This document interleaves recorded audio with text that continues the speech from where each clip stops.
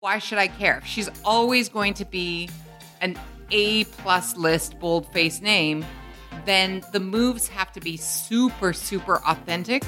And in what seems to be our constant conversation, like, for what? Like, she has everything. She has a professorship. She has all the things. Well, why does Julia Roberts keep doing it? Julia Roberts just loves attention. Like, I'm not going to lie. Hiring for your small business? If you're not looking for professionals on LinkedIn, you're looking in the wrong place. That's like looking for your car keys in a fish tank. LinkedIn helps you hire professionals you can't find anywhere else, even those who aren't actively searching for a new job but might be open to the perfect role. In a given month, over 70% of LinkedIn users don't even visit other leading job sites. So start looking in the right place. With LinkedIn, you can hire professionals like a professional. Post your free job on linkedin.com/people today. Hi, I'm Lainey Louie, and this is Show Your Work. I write about celebrities and strategy at LaineyGossip.com, and I'm an entertainment reporter and talk show host. And I'm Duana Taha, a television screenwriter and producer. We're two people obsessed with the work that goes into the shows, movies, and songs that feature your favorite celebrities. And on this episode, is Angelina Jolie boring? Also, Hollywood assistants are rising up in protest. We get into why the changing landscape of show business has affected the people who have to take the lunch orders. And then, why Taylor Swift and Andrew Lloyd Webber are made for each other.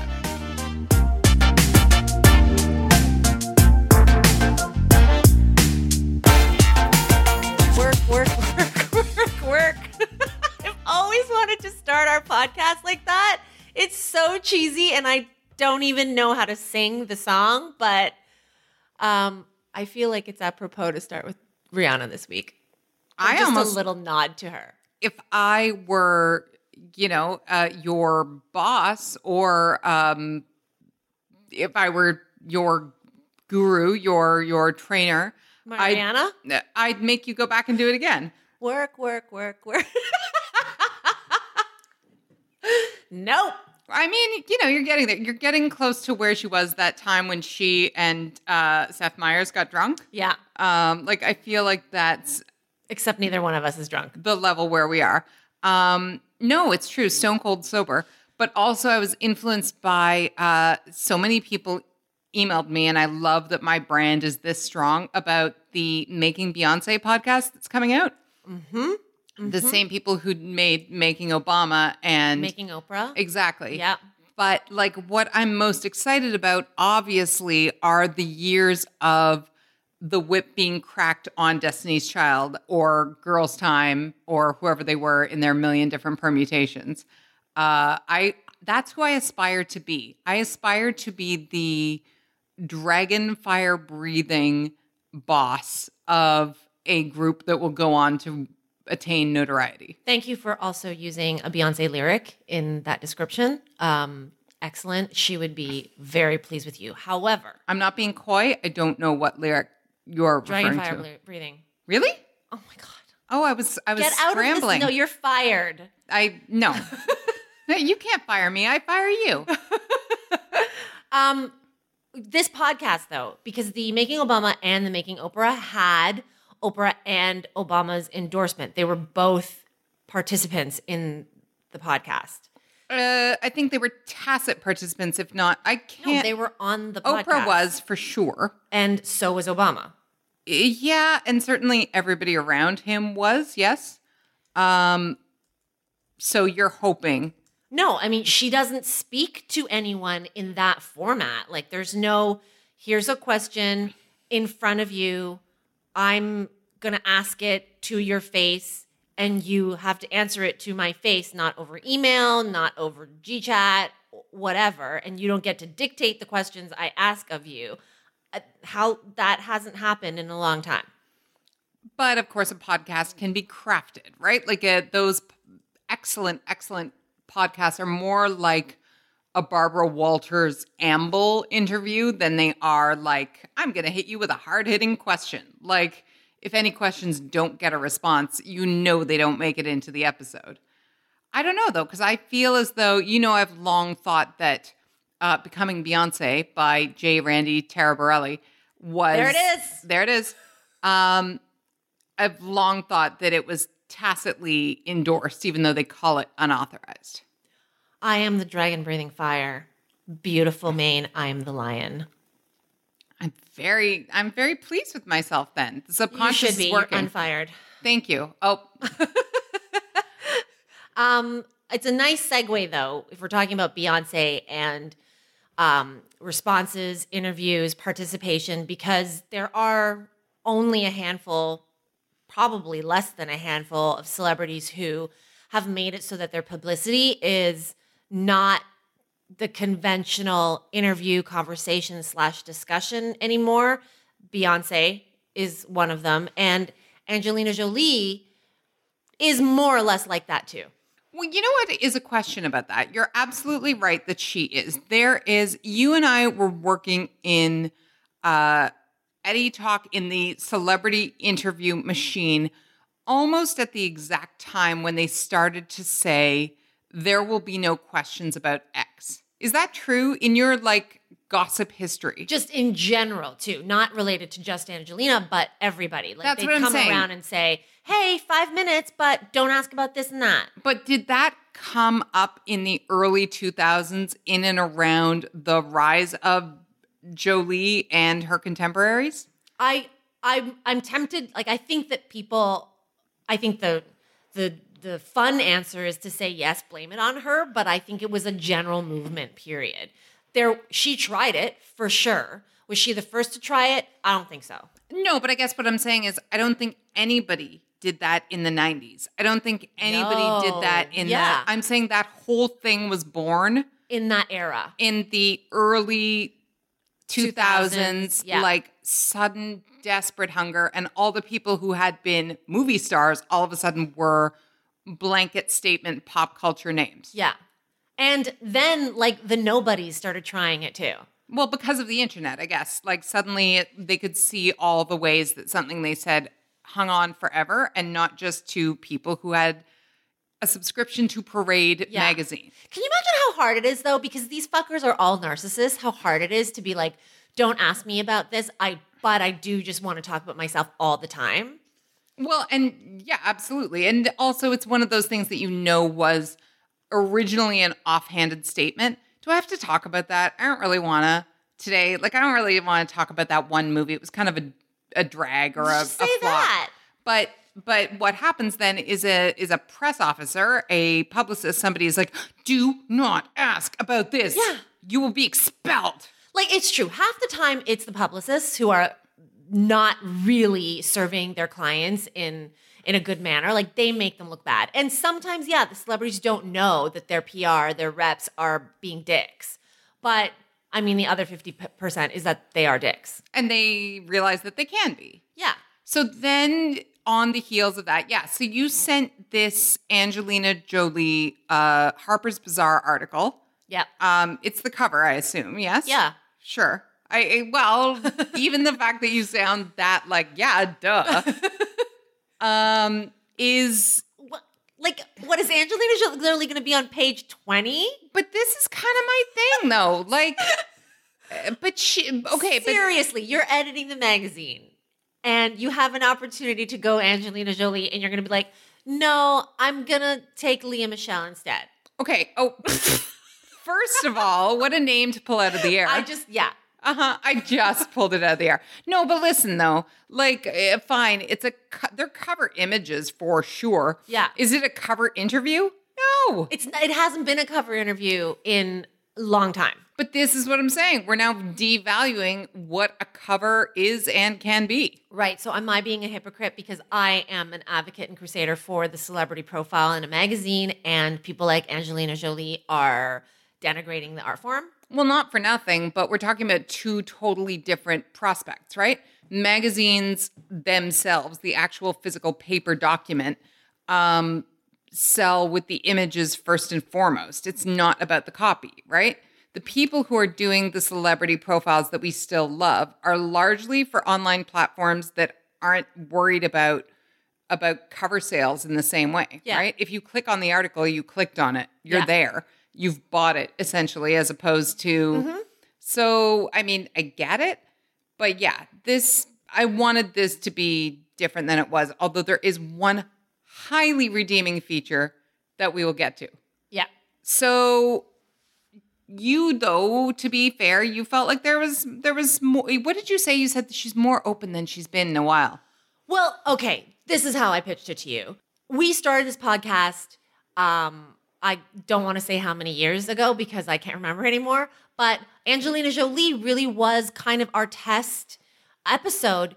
She and Brad Pitt broke up, remember? And we were like, we got to talk about this. Let's go for it. We were talking about the media strategy, her mastery of all of that. Because it jammed out of nowhere. Yeah. It was big ass news, right? Yeah. And so we started our podcast like this, and we really haven't talked about her since that much at all because she's been pretty quiet. And so, sorry, I got to rephrase you. She's been pretty boring. Okay, quiet. She's not quiet in the sense that she's always around. Yeah. But she's boring. She is, yes, she deliberately was a black sack in her personality, which is what she wears. Oh, I see.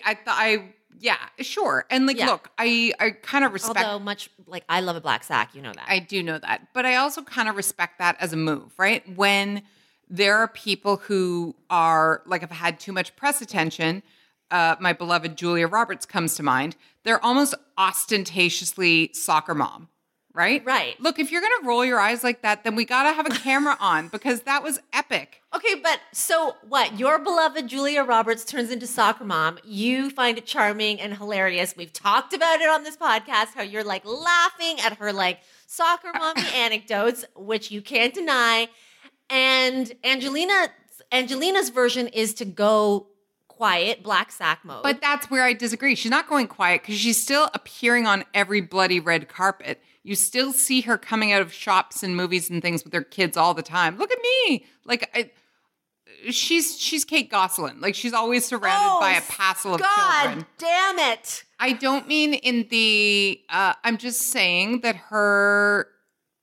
she still operates where her children are constantly with her, right? Like, it's in every image, and there's always new images. You do this, you buy images, right? Yep. There are new images of her often enough with some combination of children. Yes. Thank you. Okay. Okay. The point is 4 years of boring / quiet. Yep. And now, in the last 6 months or so, since the announcement of her joining Marvel and while she's been promoting Maleficent, Mistress of Evil, there has been, it's like the black sack has come off. Metaphorically. And literally, the fashion has taken like a little bit, no, not even a little bit. The fashion has been taken to another level. The interviews are all talking about being wild, rediscovering the wild side. There's a little bit more fun happening. She's doing like 3-person interviews. I'm sorry, Joanna. You were in this business working on an entertainment show day in, day out, doing junkets. Angelina Jolie doesn't do 3-people interviews and like joking around in them. No, absolutely. Do you mean like that she's actually sharing her room with others? Yeah. Yeah, no, that's not done. But I also think that's smart. Like, I mean, maybe that's lessons learned on the soccer field, right? Like, Yeah. surround yourself with younger people and let them do the work. Yes. Like, that sounds like it's right out of the Julia playbook. Sorry, Okay. not for nothing. Just saying. And now the sex is back, or at least the presentation of a certain sexiness, that bombshell. Remember back in the day when Angelina Jolie first exploded onto the scene, she was the sex pot, right? The curves everywhere, the pout. You'd look at her and there was like a you want me, I know you want me glare. Angelina Jolie is, to me, my understanding of the word thirst. I don't mean she's thirsty. I mean, like, what she evoked from people, yes, in that era, Yeah. was like just pure raw lust or like lust, but also wanting to be that person. You Right. know what I mean? So yes, from That vibe is back. Or that vibe is trying to come back. That's what the discussion is. That's what the discussion. Do you buy it? Are you into it? What do you think of it? Okay, so look, like I am not going to deny that there's no other visiting professor in practice at the London School of Economics who is appearing in tasteful nudes in Harper's Bazaar. Like, I'll give you that, no problem, right? Great. But you have to admit, these images are like they're definitely fashion and they're beautiful. And which she's never been fashion. No. She's almost been above fashion. Yes, you're right. Yeah. In fact, like weirdly so, right? Right? Like she's always chosen gowns that were like stately almost. That's a great word. We were never looking to Angelina Jolie to be our best dressed. No, not ever. Yeah. But I guess though these images seem like they seem sanitized. Like it's evoking a fashion, but there's no lust here. Yeah, I can't fight you on that. Whereas, back in the day when we talked about that thirst lust thing, when people just opened up a magazine, if she was staring back at you, you'd have a boner. And I don't know that, yeah, you're right. Like there's not that raw, primitive kind of jam right there. No, like we're going to do the inherently hilarious thing of talking about images on a podcast where you can't see images, but the image in the story where she's wearing a body stocking. So it's a head to toe fishnet like piece. And I can't tell, she's leaning on a weird chair. So I can't tell if the black band, I think there is a black band over her breasts and her like crotch. Like I think it's meant so that if she were standing up straight, you wouldn't be able to see anything, right? She's leaning over on a chair, but she's making a fish face. Yeah, instead of a sexy face, it's a goofy face. Kooky. Yeah, like it's almost like I don't know, Warhol-esque something. Like it's very it's I don't know what to say. It reminds me of it's like if Audrey Hepburn would have worn this outfit, but she would have made this kind of a face. Right. There's no pouting lip at the camera. There's no drooling. Yeah. So, and I assume, you could tell me differently, but I assume they tried to take some of those. But do you think she got photo approval for this spread? I wouldn't doubt it. If you told me, I wouldn't fight you on it. I don't know. But I think that you're right. Probably some of those other photos, or maybe that is the vibe that they were like, hey, let's put you back in the fishnet body stocking. But instead of it being 1999 in 2019, the Angelina Jolie in a body stocking, who's also a mom and is playful with her kids, is kind of being goofy at the same time. Right. I mean, fair enough. Like these are, I guess the thing is they're new photos, but they're not like anything new. Does that make sense? Yes and no. I think they're new to her over the last 10 years. Most photo shoots of Angelina Jolie, like with Brad Pitt and after Brad Pitt, have been quite serious and, as you said, stately. Not in the, wearing a ball gown to a state dinner at the White House stately, but there was a sophistication and an elegance. Real quality fabrics, you know, like a richness to them. Yeah. And trench coats. Right. Right? And luxurious fabrics, cashmere. Yes, right? absolutely. All that. Quality wool. This is not that. No. It's not that. No, it's true. It's much more, as we say, it's much more fashion. But it still feels slightly soulless to me. Oh, fuck. You know what it is? A little bit? What's that? You were trying to land on something like a kooky. Yeah. It's almost Celine Dion cosplay. Yeah, a little bit. Yes, like it's like I am it is the sort of that thing. It's like a bit like Grande Dame Doyenne, but almost like a young ingenue playing a Grande Dame Doyenne. And the fact that I'm using all these French words is partly because I don't think we have this in English, like these it's the mood tropes. That mood, yeah. Here, remember I said there was one big redeeming feature for me? Yeah.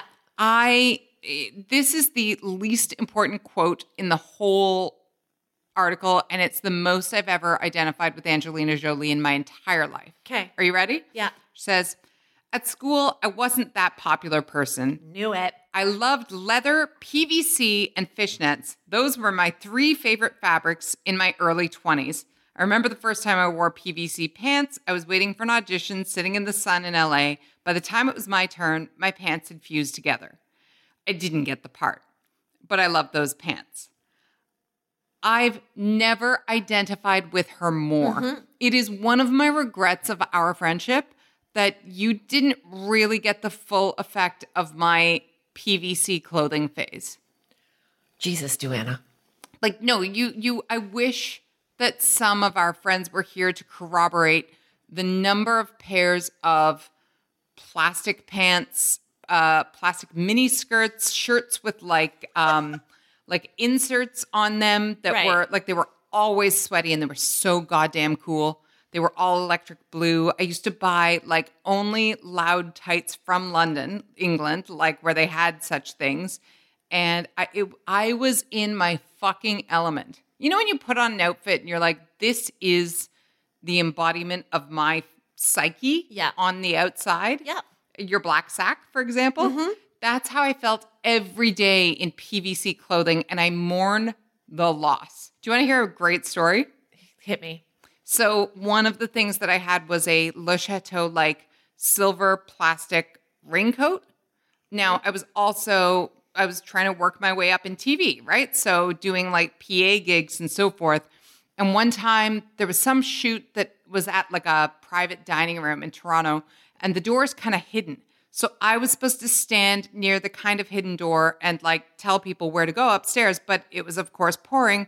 So me and my plastic raincoat are standing in the alley waiting. And I want you to picture a young girl, probably in like a businessy dress, but covered in this silver plastic raincoat, standing in an alley in the rain. I was an aspiring young television professional. It's a rom-com. Who looked like a hooker. I looked described a rom-com. Like a hooker.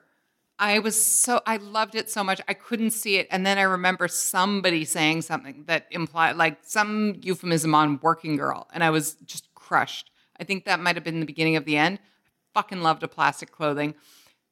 I'm not just nostalgizing, although I will try and find some photos. I don't see any of that person who loved that stuff in this image flight that we have here. It feels... But I think that's the point. Like, for a long time, she wasn't sharing these recollections. She wasn't going back and being like, I remember that girl who... And I can even picture it. You know, like, if you go back to the pre-Hackers Angelina Jolie days auditioning, I can picture her in that outfit and the hair's like a terrible haircut or a wonky haircut, and she's going into auditions. Like, we knew that person who came onto the scene. Yeah, and look, it was off-putting even then. Like, it was not meant to... I loved it, and I would wear it all today in theory, but it was not seen as, like, you know, hackers nostalgia. Mm-hmm. It was just actively counterculture at a time when, like, a baby tee was the thing. Yeah. And so, like, and pigtails. Yeah. Right? Or like, yeah, well, that was a weird, like, rave continuum of what... I'm not trying to say it was counterculture. It was at Le Chateau, but it wasn't the pretty girls thing to wear. And so I see her. And so I think we knew her, or at least we met her that way. I don't know that she has talked about that person very often, but she conveniently, strategically, deliberately, intentionally is talking about that person now, while also going into all kinds of interviews describing herself as rewilding. Yeah, but what's it going to take to believe she's rewilding, do you think? I don't know. And I think that is why I wanted to put this out there on Show Your Work without any answers as something for us to look to in the pop culture landscape. If a rewilding or an unmaking of Angelina Jolie era is upon us, then we've got about a year, because a year from now, Marvel's Eternals will be out, and she's the leader of this new band of Avengers people, whatever. And she's clearly, I mean, we know this person is quite strategic, right? We know that there are always plans. Yeah. And so what what is this brick? Or what are these bricks leading to? Well, this is the thing. It's like, I get that it's a plan, and it's like, okay, I'm going to strategically reveal one thing and, and get a little more intimate or whatever. But, people are a lot savvier than when she started learning the game, right? So it has to add up to something real. I think I said to you, offline, that my issue with this is that she doesn't have to do anything to get the cover.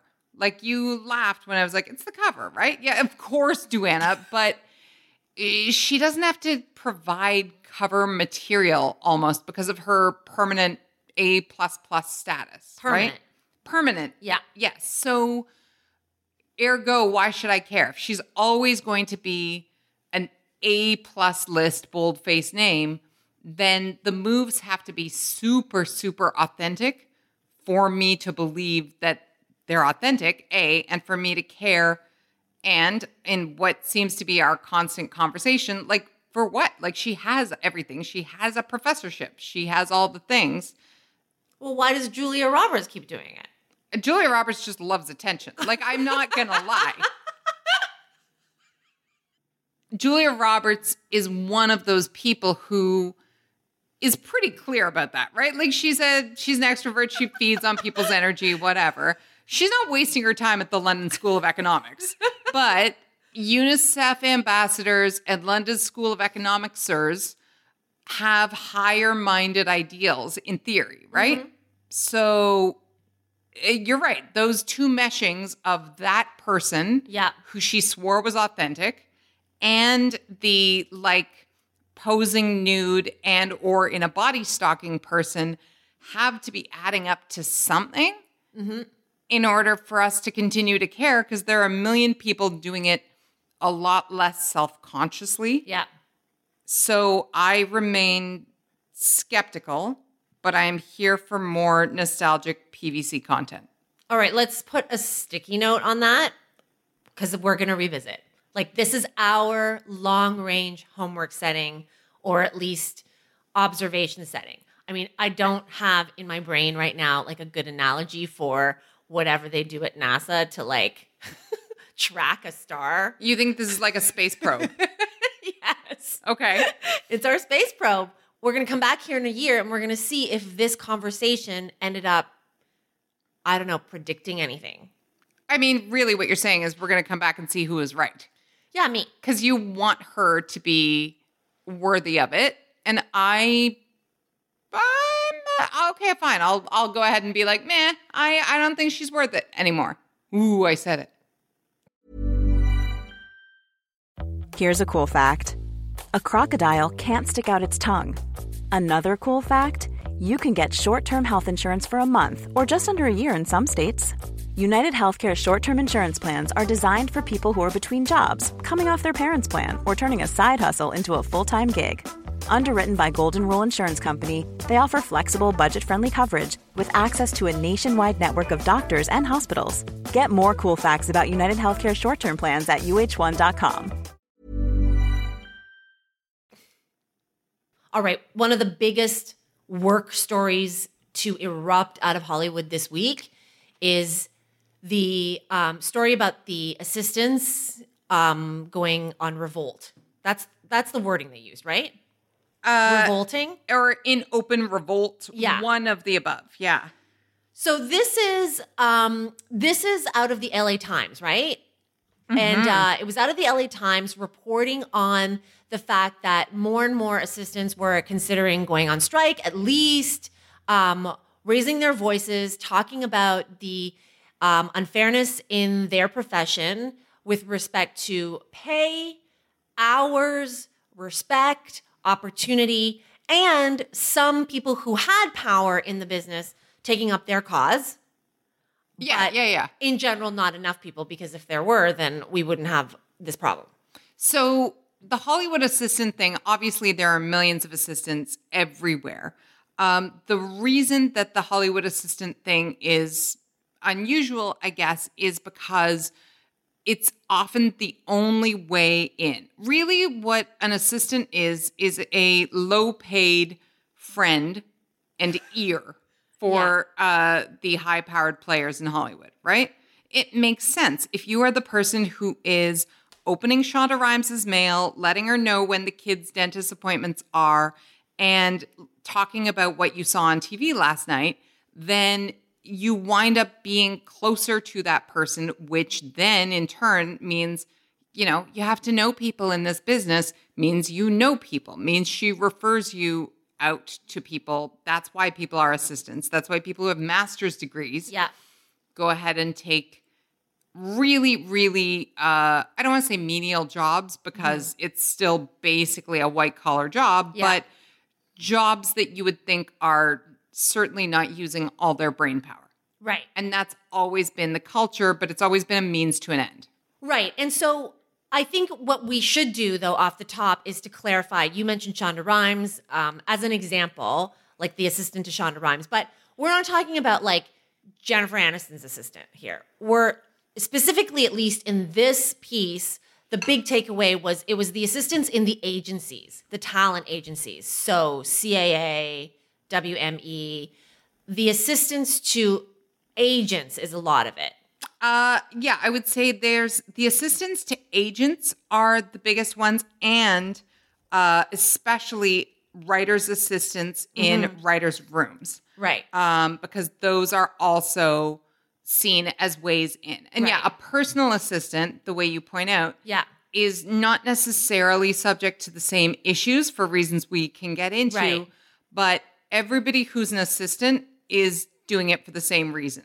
Does that make sense? If you are a chef to the stars, it's because you want to be a chef. If you're a nanny, you're a nanny. But if you are somebody's assistant, it's understood that you want to be a player in a creative way. Look, the most direct example that I could give to this for people, just to put this in context before we get into the conversation, is on Entourage, Ari's assistant, Lloyd. So for those of us who watched Entourage, Lloyd was played by Rex Lee. And yes, he was Ari's assistant, answered his calls, took his messages, but Lloyd wanted to be an agent. And by the end of the show, Lloyd did have his own clients. And I should say that the agencies in particular always made that a real structured thing. The understanding used to be that you would get a job in the mailroom at one of the big agencies, basically ferrying mail around before email. And you'd get to know people. Then you would be an assistant on a desk, meaning a specific agent's assistant. Yeah. Then you either become an agent or more likely you use all those contacts that you got in that year to go. But the understanding, the handshake always was slave away for a year. And at the end of that year, your agent that you work for will make the calls to get you where you need to go. That's right. And so this apparently isn't happening. Right. And like so many other things we talk about, it's partly not happening because of the way that entertainment is changing. The other side of it is that writing room assistants used to be a writer's assistant or a showrunner's assistant, a lot of note-taking, a lot of lunch ordering. Don't sleep on the lunch ordering. We're going to come back to that. And with the understanding that the next year they would be a higher level assistant, and the next year would be a staff writer or baby writer, which is the first rung on a writing staff. That was the way it used to be. So it's interesting because it seems like this doesn't make sense. As we keep hearing, television and series production, because of streaming, is making it so that things are getting made all the time. And if there's more work, then there should be more work. 100%. So what is the disconnect here? Okay. First off, being a writer's assistant on a show used to mean 22 episodes of a show, which meant you were around for, loosely speaking, 32 weeks, let's say. That's just a lot of FaceTime. I refuse to do the math, but 32 weeks at 60 hours a week is a lot of time to get to know somebody. Now, if you say that's 6 episode seasons, right? On a lot of shows. One of my favorites in that vein has been, Fleabag, obviously, or Rob and Sharon. Why am I losing this? Catastrophe. Thank you. Yes, Catastrophe. So now if you're an assistant on a show that only goes for 6 episodes, call it 10 weeks, you need to get on 3 more shows in the same year There you to go. get approximate face time. You need to meet that many more people to get Right. those same jobs. Sometimes you don't, right? Which means there's bigger interruptions in schedules. This is why people are talking about they can't pay their rent, et cetera. And then the agencies are not collecting from their mid-level clients in the same way because same deal, even if you're a fancy mid-level writer or a supervising producer or whatnot on a show, you're only getting 2 episodes assigned to you instead of the 10 that you used to maybe get. Okay, 10 is exaggerating, but still 2 instead of 6. And so they're using that as an excuse to keep these salaries flat. So the salaries are flat, the opportunities are harder to come by, Yep, and the environments can be abusive. 100%. So I use the example of Entourage Yeah. and Ari. Right.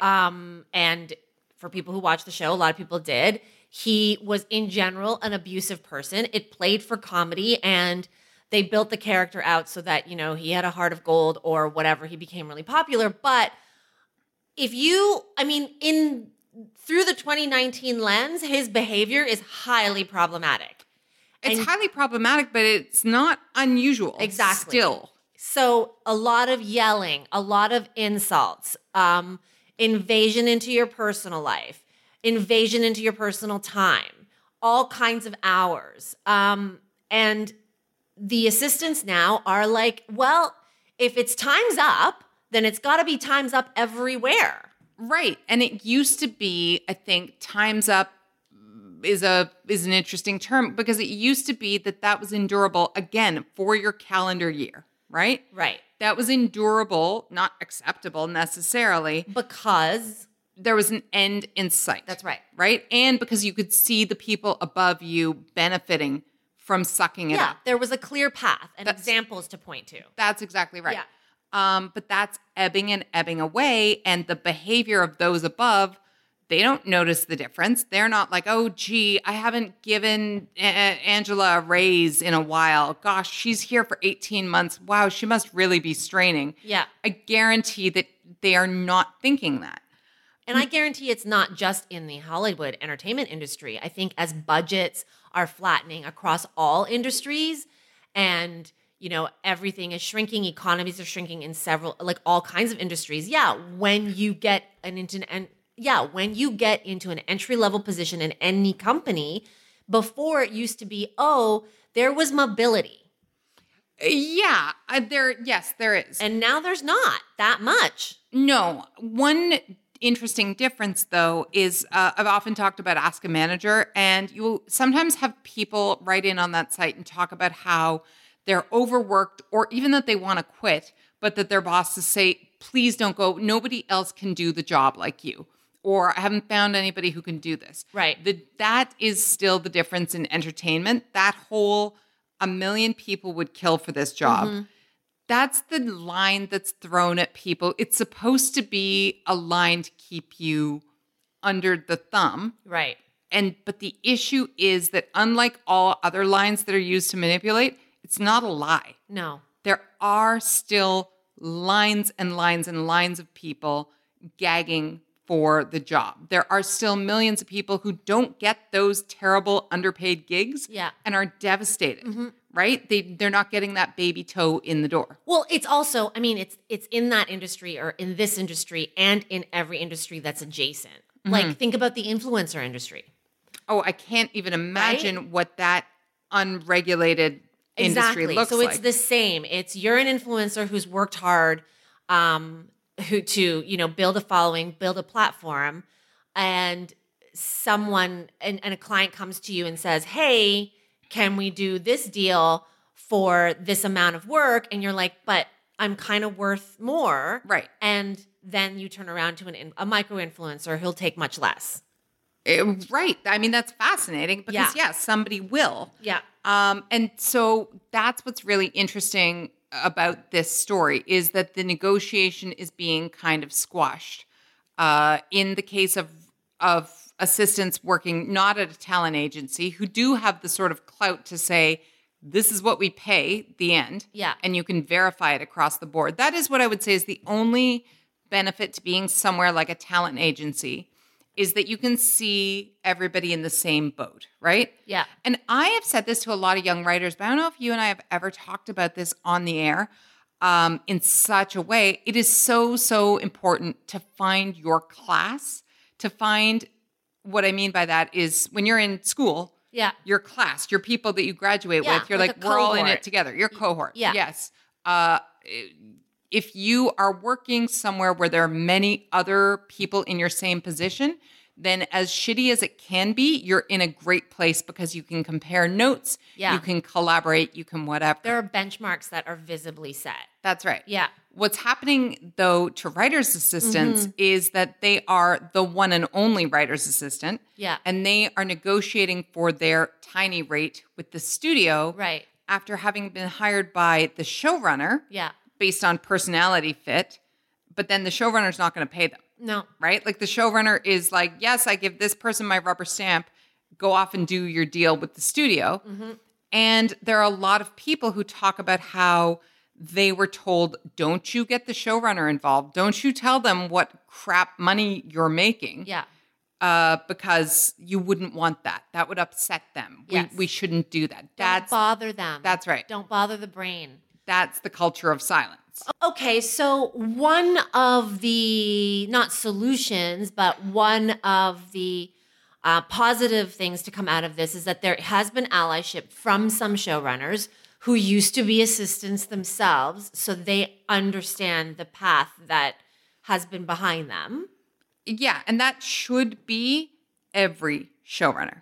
It should be it should be everyone, but yes, it should be every single showrunner. There are some who are lending their voices from, the writers who sort of started the movement that they're calling #PayUpHollywood.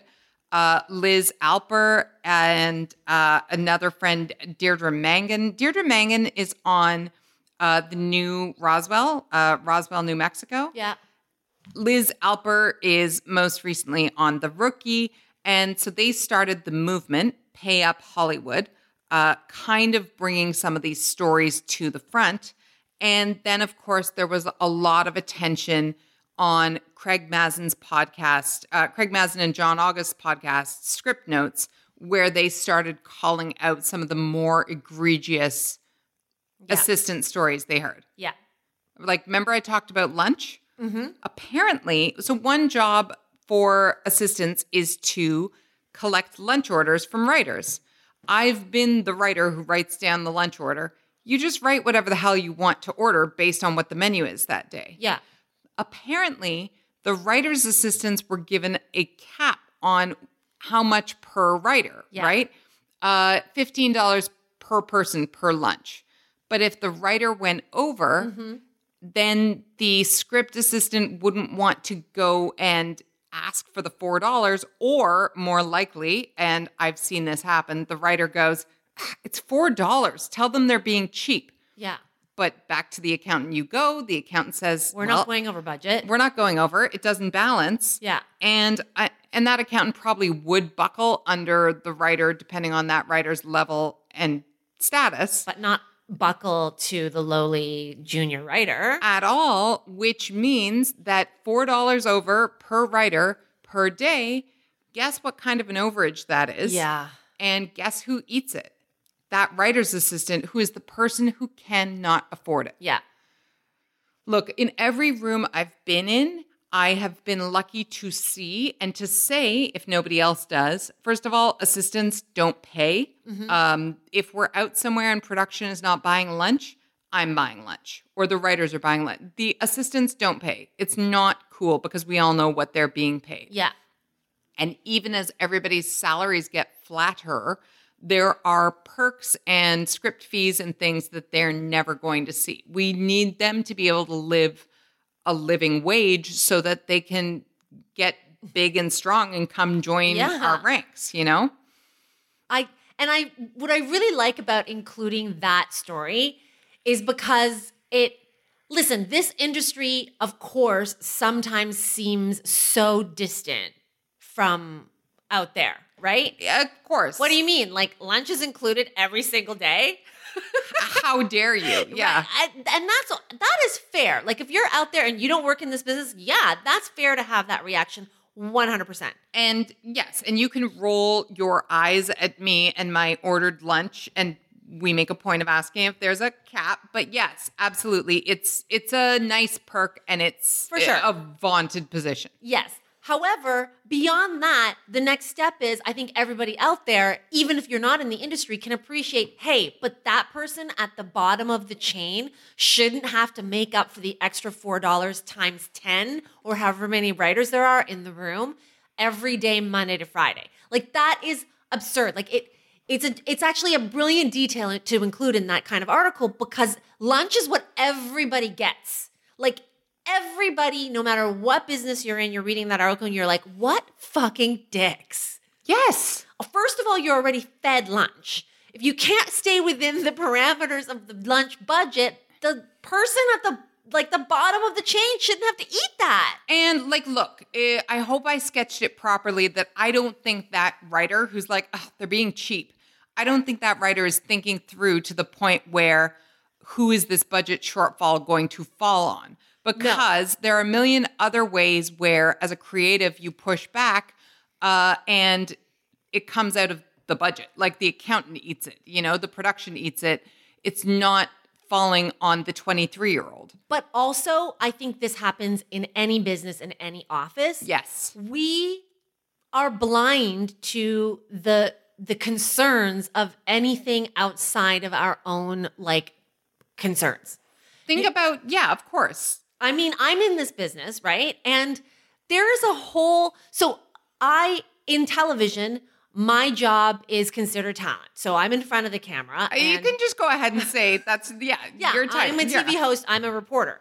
And so naturally, there is like a physical divide, the camera on one side and the camera on the other side, right? And we are narcissistic people, the people on camera. I will admit that about myself. And yet I know, but only because I was slapped in the face with it, that there is a whole world behind the camera with its own gossip and its own ecosystem and their own concerns. And often those complaints, those grievances, they don't permeate the membrane of that physical So what barrier. do you mean you were confronted by it? Tell me, how did this happen? Well, it happened because I am a gossip and I happen to be in a place where I could eavesdrop and overheard, right? Yes. And that is when the moment I overheard and I started listening, I was like, well, shit. I spend my day complaining about my schedule and how, it doesn't line up. And yet I am privileged because they also have scheduling problems. They also have to move a fucking wall in 15 minutes while they're moving the wall. A literal wall. Literal wall. Yes. They're moving a literal wall while I'm in the makeup chair, getting my fucking hair fluffed, which is... It's part of the job. It's part of the job. However, there's a membrane that often doesn't get breached. Yeah. Or imagine, boss Megan says to assistant Taylor, I need you to go and get this sign from Lainey. She has to sign these 10 pages and I need them right now because I need to fax them over to whatever. Yeah. Fax. Apparently this is happening in 1994. Whatever. Scan them. And she runs over to you and you say, you know what? 1 minute, I need to finish in the chair because they got the makeup person has to do the next person.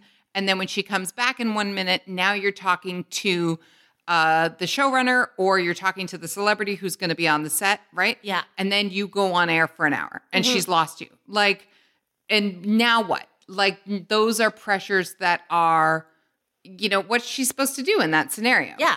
How do you push back? Either way, you're going to be in somebody's way because what you have, what I have, what anybody who has worked in the business to a certain point business, really. Any business is a voice that you choose to use at certain times. But assistants are often meant to be, I hate to use this expression, but it's not inaccurate, seen and not heard. Mm-hmm. So I did a thing. Maybe let's see what you think about this. Will be my ethical question for the end of this segment. I did a thing and I want to know what you think. Okay. I had an amazing, amazing assistant not too long ago. Right. Really spectacular. Top of her game, so much so that she started getting other work right away. And somebody asked me about her. Somebody said, can I check a reference with you? And I said, of course. And I said all the kinds of glowing things.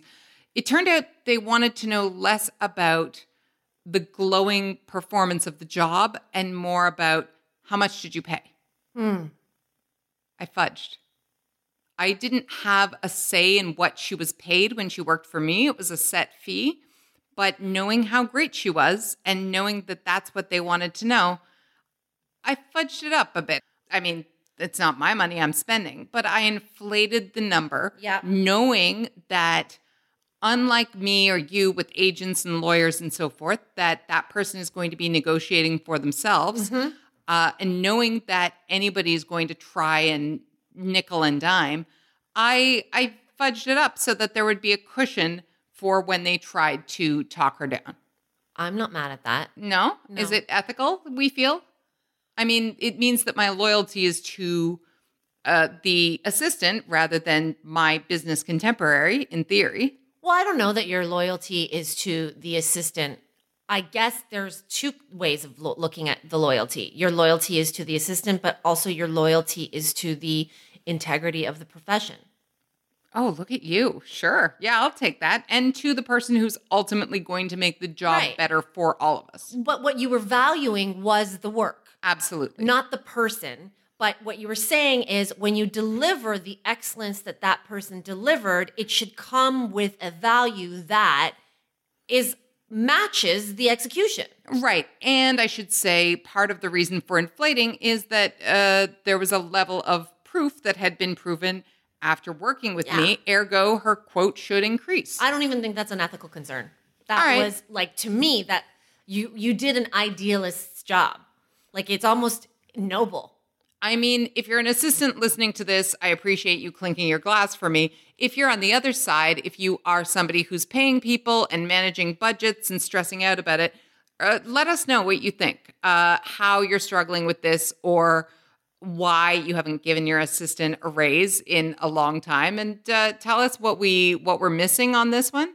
And I'd like to know if you have an equivalent in an industry outside of the entertainment field. It could be restaurant. Think about the layers and levels in a restaurant, the hierarchy, right? I'm thinking just on the level of even those shows that we've seen with chefs and sous chefs and yes, chef. Right? There's that shit too, where the fucking chef doesn't know what, I don't know, the servers and the... Sure. So, if you're a pattern cutter in a design house, if you're a million things. Yeah. The other thing about this is that with the low pay, with the lack of raises, and with the assumption that these jobs don't pay, they only pay in theoretical contacts down the line, guess who are the people who can take the jobs in the first place? Mm-hmm. You know, it's people who have no student debt, who have maybe a free place to live with mommy and daddy, or with the son of the CEO or VP of some other company. Sure. Yeah. Even if you're not in the business, somebody who knows that they can afford to take a year basically at real crappy rates or going into debt because it will pay off in the end. To say nothing of wardrobe. Which is why... Think about it. Yeah, but it has effects, because then we wonder why places like Hollywood are monocultural and monovision. And to your point, why other company structures look the same, that the higher you are, it's because you know somebody, you've been somebody, you were related to somebody. Yep. Memories. See, you know what your problem is, I've realized?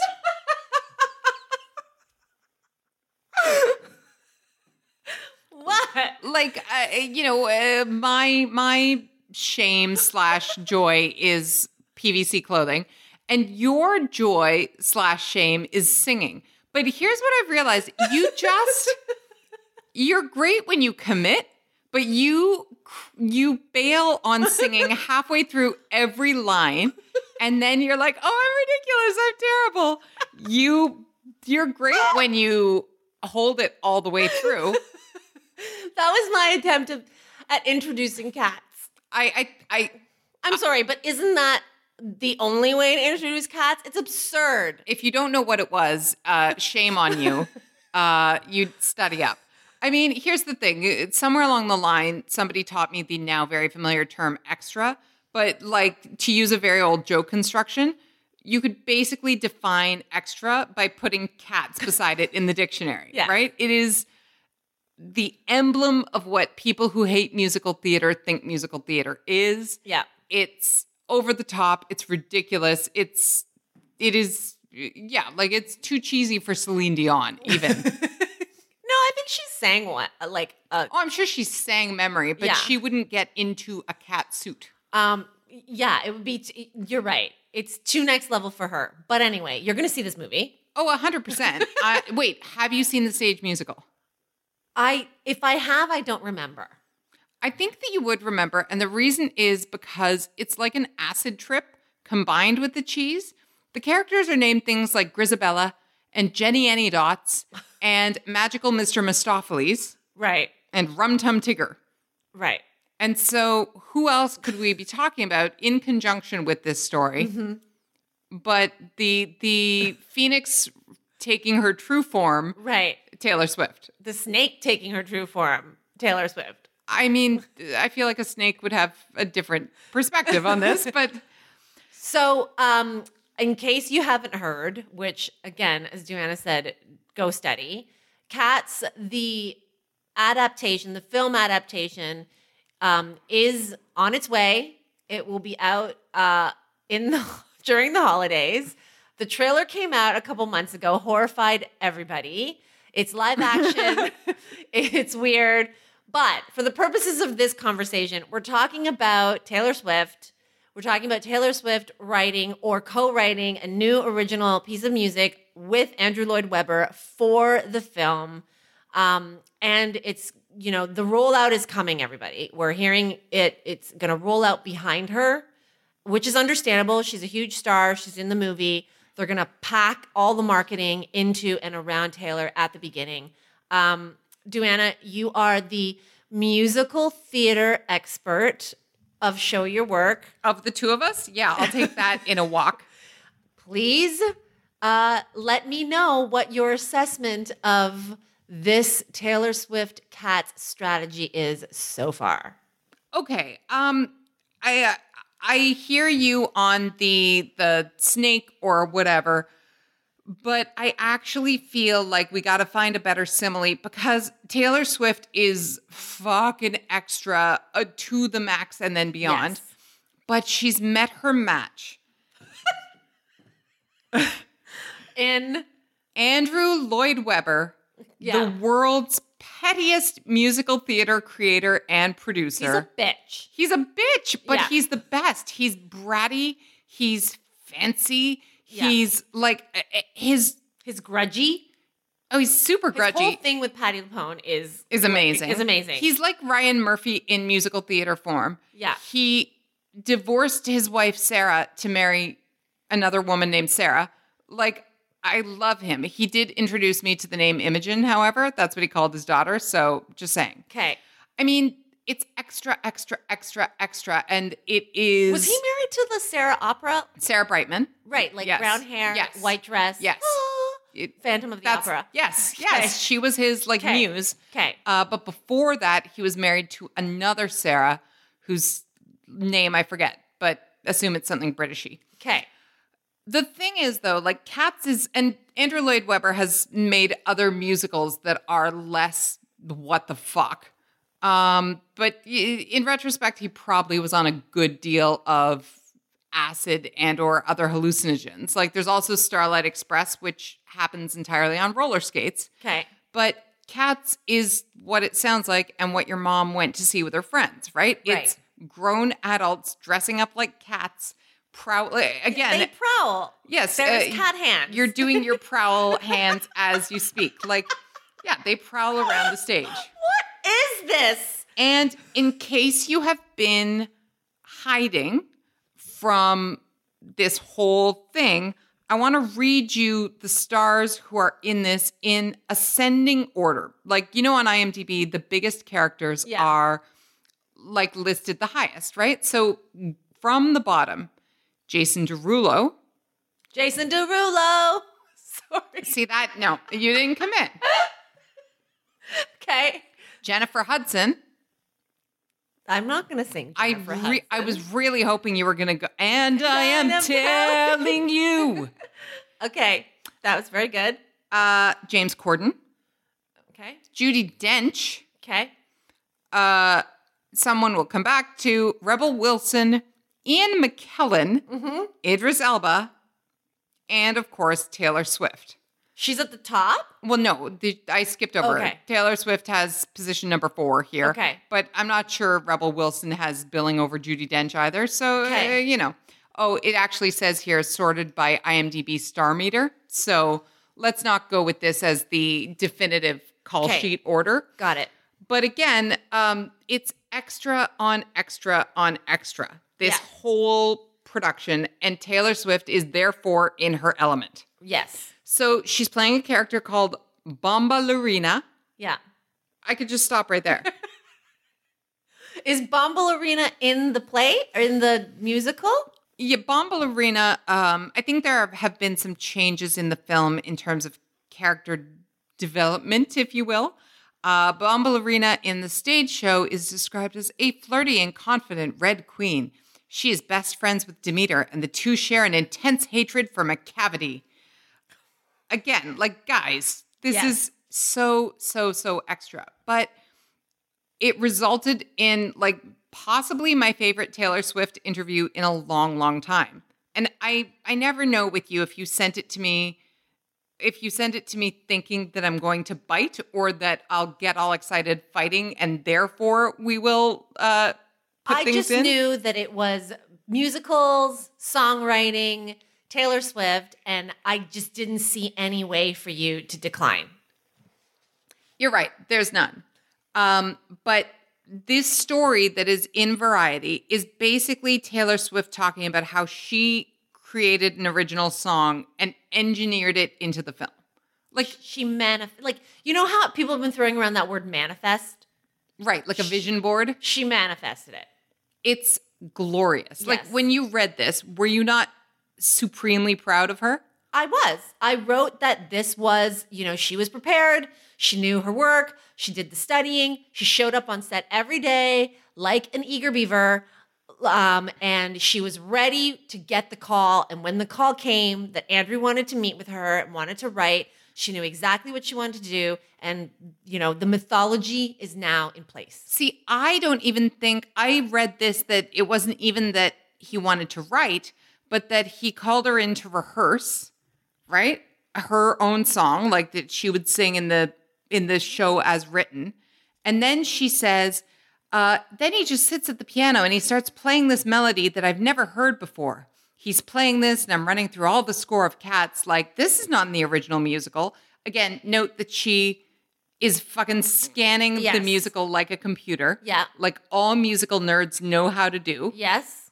And so she's like, wait a minute, nothing. And there's no top line.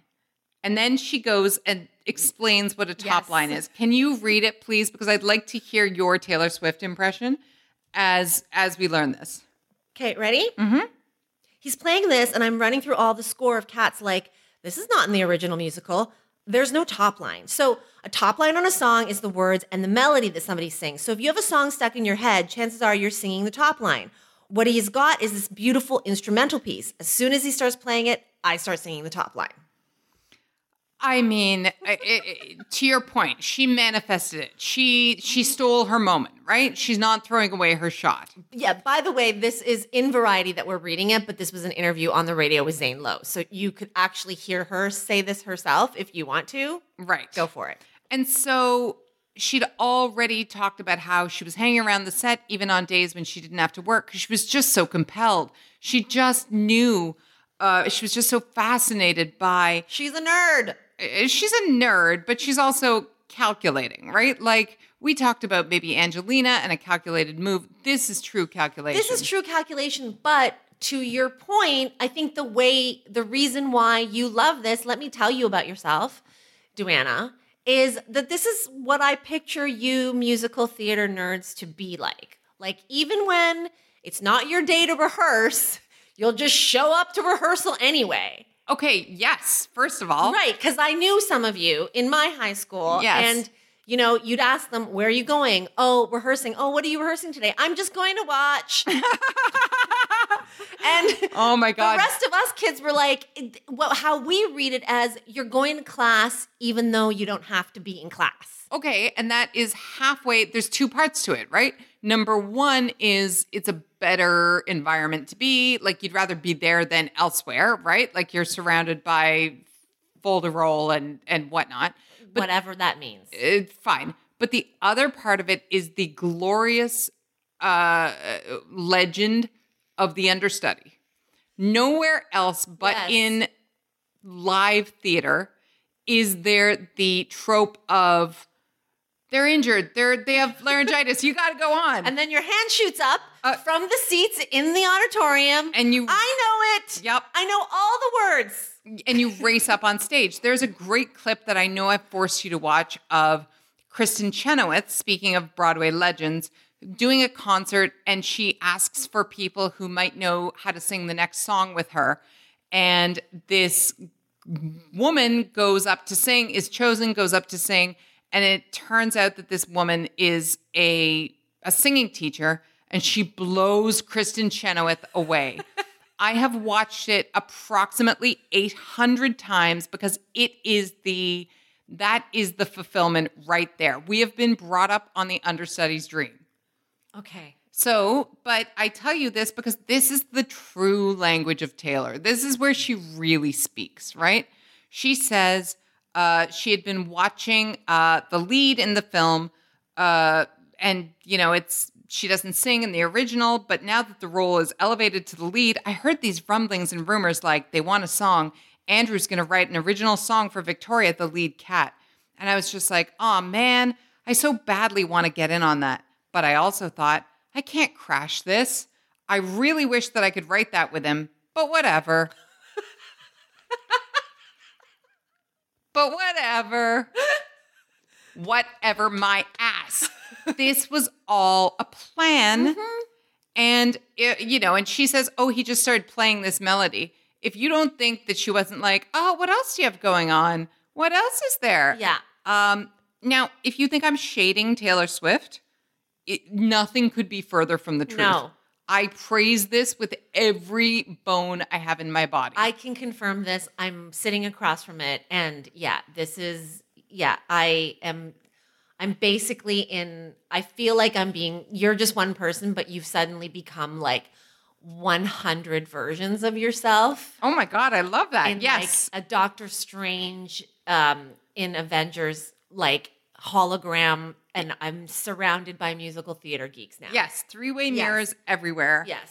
And, she took the moment, it happens, and she's like, gosh, you know what might be fun is memory, or whatever her creation of her song was. Yes. I don't think she fooled Andrew Lloyd Webber for a minute because, as you say, he's too much of a bitch to be fooled. But also in this environment doesn't, like, pardon the corny, cheesy, my use of the expression, but doesn't, like, game recognize game. 100%. Right? And also that phrase is too good to ever be called cheesy. Right. Absolutely. He would be like, touche to you, madame. Like, yes. And then it would go in the show. Right. Or, if it was Mrs. Maisel, we'd be talking about chutzpah. It's a classic case of kindred spirits. I am obsessed with this story. I'm actually shocked that then, Lin-Manuel Miranda didn't bust through the door and be like, oh, I just was looking for my hat. Did I leave it here? This is why people love Lin-Manuel Miranda, because he, unlike Taylor, puts his thirst out there in front of things, right? Like he'd be out there going like, man, I can't go to Lloyd Webber's house because I'm going to gag with anxiety about it. He did recently make an appearance on the My Dad Wrote a Porno podcast, Right. where he was super extra about being there. So, you know, he spreads it around where he can't embarrass himself I don't think too much. she's hiding her thirst here either, though. I mean, I think that that's what we're responding to in the sense of, yes, of course, there was calculation here. But I think that in that environment, again, game knows game. She brought it. The thirst was backed by game. Well, not to like line note your excellent point, but now I'm like, do we need another word for thirst when it's been slaked? Like it's thirst if you want it and you can't have it, right? Right. She wanted and achieved. Yeah. So now what's the term for a brag when you can back it up? I don't have that. I feel like I don't have the word I yet. want you to come up with it for me for my birthday. I feel Okay. like there's got to be something for like, yeah, thirst. Well, thanks for achieved. giving me 10 months. Well, fine, Christmas. Yeah, it's achievement unlocked essentially. Yeah. But in all seriousness, there are a lot of people who used to castigate Taylor for being too extra, too cheesy, too this, too that. Then she went all the way the other way and like, This I'm is not perfect that and this setting. and that. Say it again? The perfect setting for that. Yeah, but do you think it's a bigger something? Is she like, is this a return to the mean? Is this more of a pendulum stopping to swing where she's like, no, I can live in the middle? I think it's more, now this is where I get a little bit more cynical. I think this is definitely comfortable for her. It's where she lives. Like, you know, she's not new to musical theater. There's a very famous clip of her when she was very young and she was on stage and I think she was singing something from, listen, I'm not going to name it for you. I don't know. Maybe it was Into the Woods. I'm not sure. Okay. I mean, those are very different shows. Whatever. But there's a clip. She was young. So she's, you know, she didn't just adopt musical theater. She's been following it legitimately her whole life. My cynicism comes up here because I mean, she does want the highest recognition for it. Like, oh, yeah. We are now moving from the mythology. We've laid down the legend, so to speak, of how these songs or this song was conceived. And the goal now is to take it all the way to February 9th. And we'll be at the hotel next door, Duana, and watching whether or not she gets up on stage at the Dolby and wins the Oscar for Best Original Song. Yeah, it's well laid track, right? Yeah. It's if you don't lay the track, it's not going to happen. So I guess, yeah, set your goal and anything else, including what people think about it, is incidental. Yeah. Because you know who doesn't worry about that shit? Fucking Andrew Lloyd, magical Mr. Mistopheles Webber. Right. But you know what makes this extra interesting is we've been talking about Andrew Lloyd Webber and how he's a famously big Broadway or big musical theater bitch.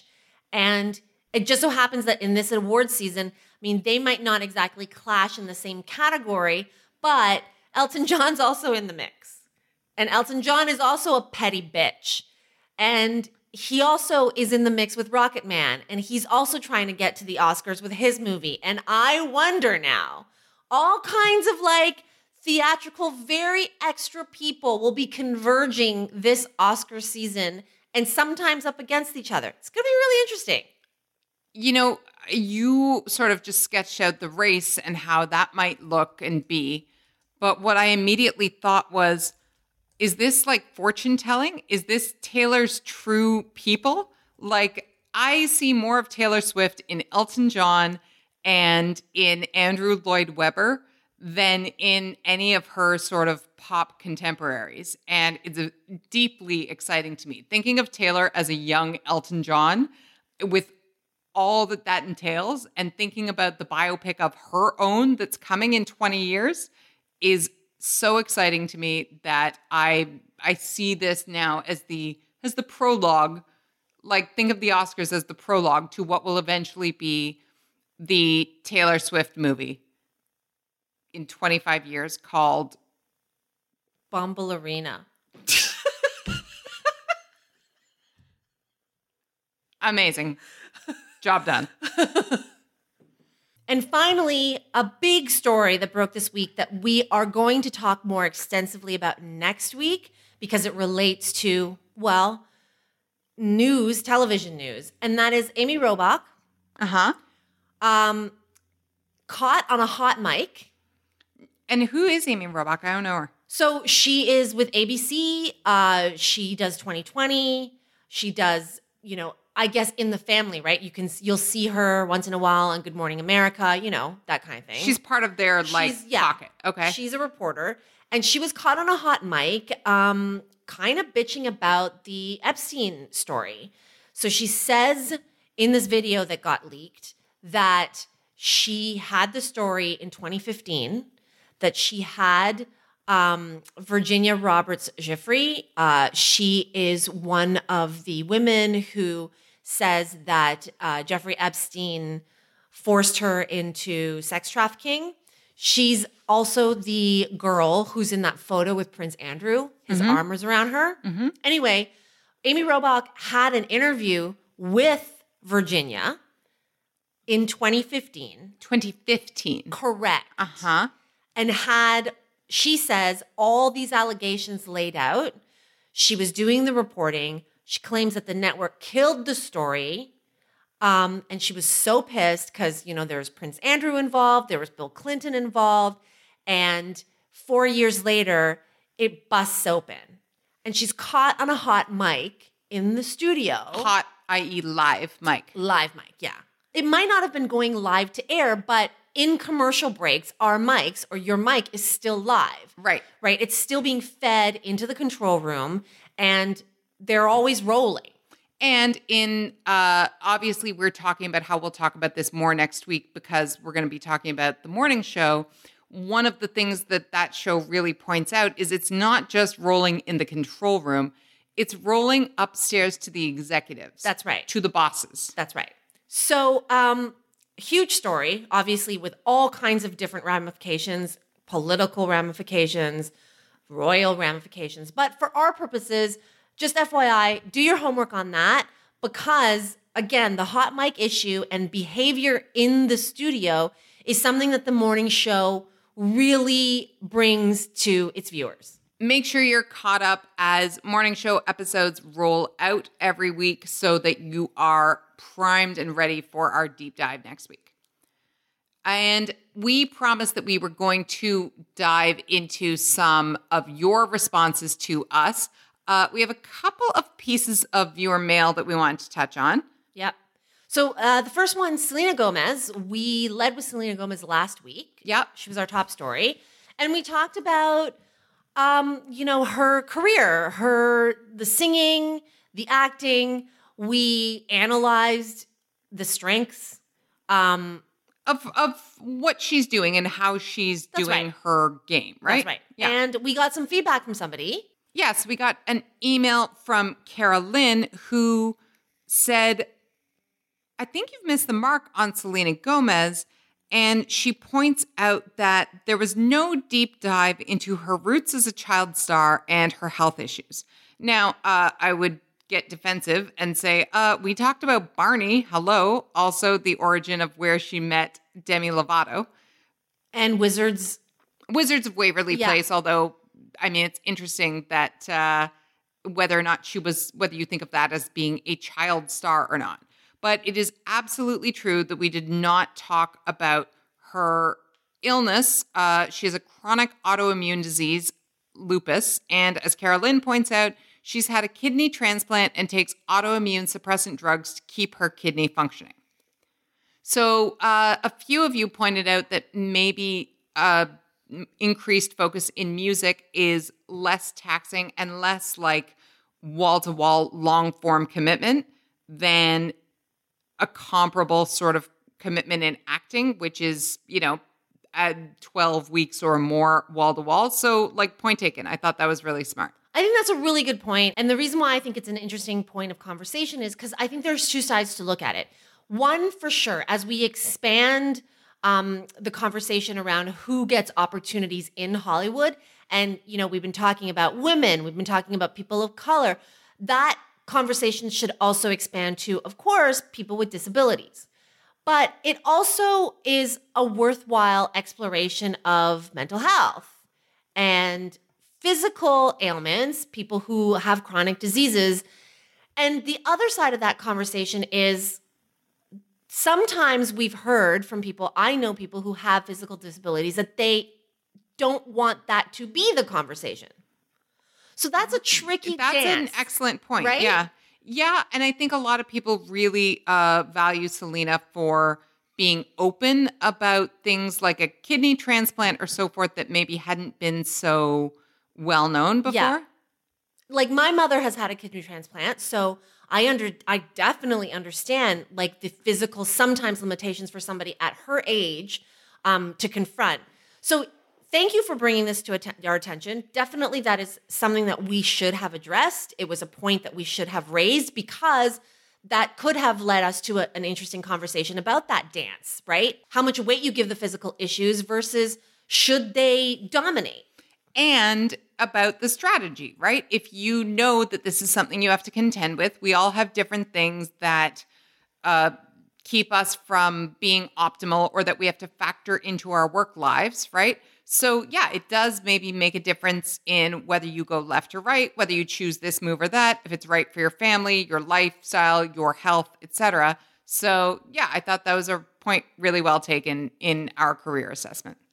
And next, we got a really hilarious message from somebody who listened to our podcast a few weeks ago. I think we were talking about Meghan Markle, and we were talking about the English and how there is kind of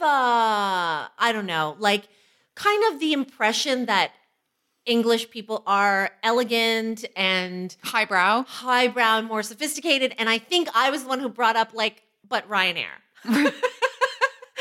And so in response to those comments about Ryanair, we heard from Aaron, who was listening and who I think can corroborate our impressions of Ryanair. I think that's fair. Okay, so here is Erin's message. She said she was listening to us and she laughed at our brilliant description of her beloved Irish airline. Well, I have to clarify that she says I was sitting on a Ryanair flight from London to Dublin when I laughed out loud at your description of my beloved Irish airline. Okay, so here's Erin. She goes, so spot on. It's basically a bus, which I'm dead. Yeah, it's amazing. So she says, since moving to Dublin 2 years ago, I fly with Ryanair twice a month. And I was on one particularly rowdy 8 a.m. flight to Ibiza, where they essentially pretended we had started our descent way earlier than necessary to force people back to their seats, effectively cutting off the entire plane. In other words, to stop people from drinking. At 8 a.m. on the way to Ibiza. When I got to my seat, it was covered in smashed crackers, and it barely even registered because, as you said, it's a flying bus. One minor correction.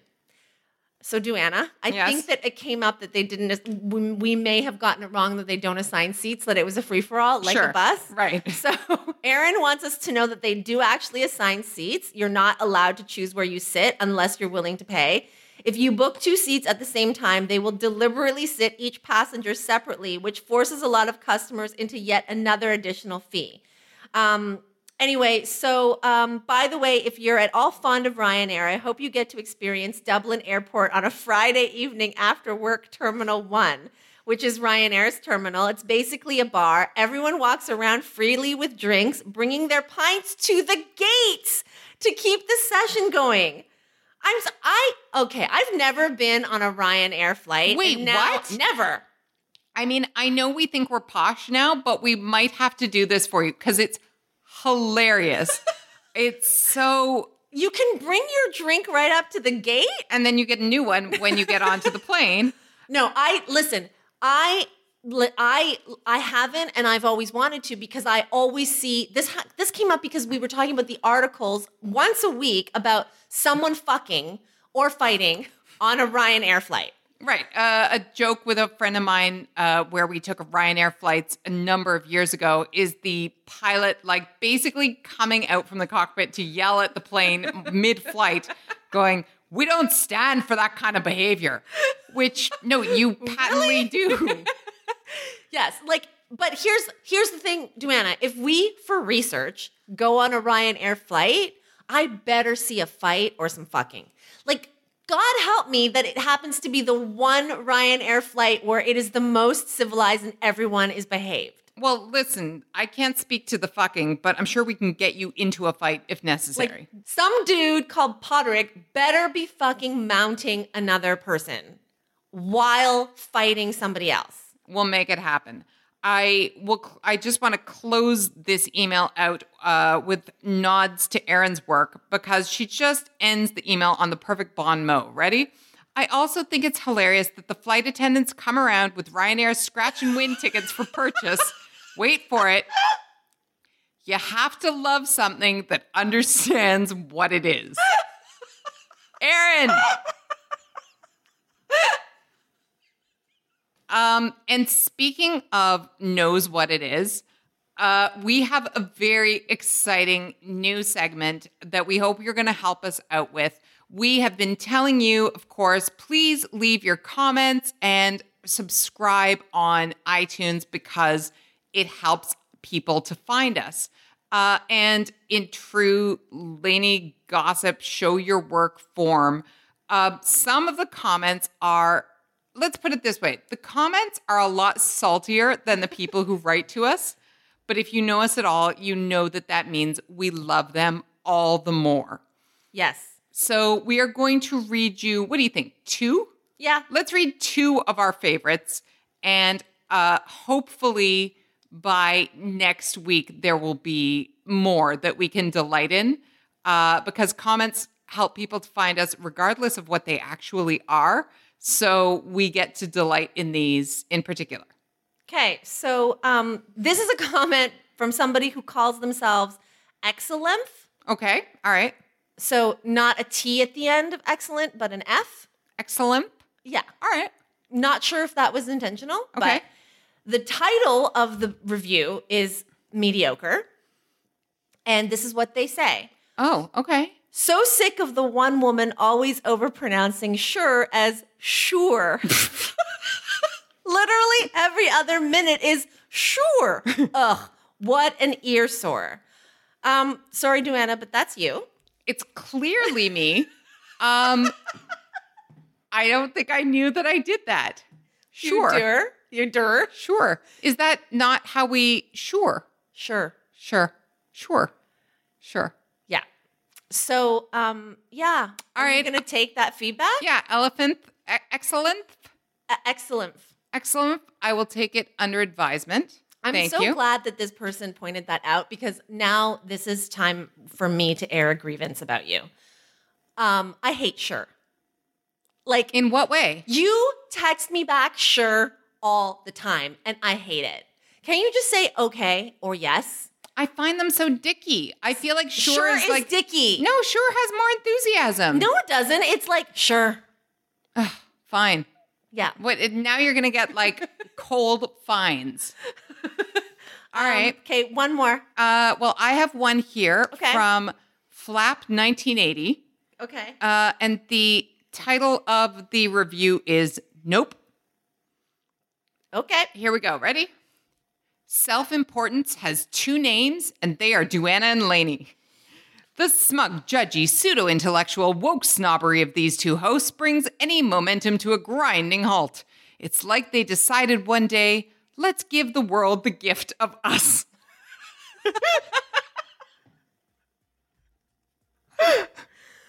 Please leave comments. We are delighted to dig into these. And if it means that you want it to be read, then obviously we want it to be funny. Keep sending us your notes. Please rate and review. And we will be back next time. Until then, work hard. Bye.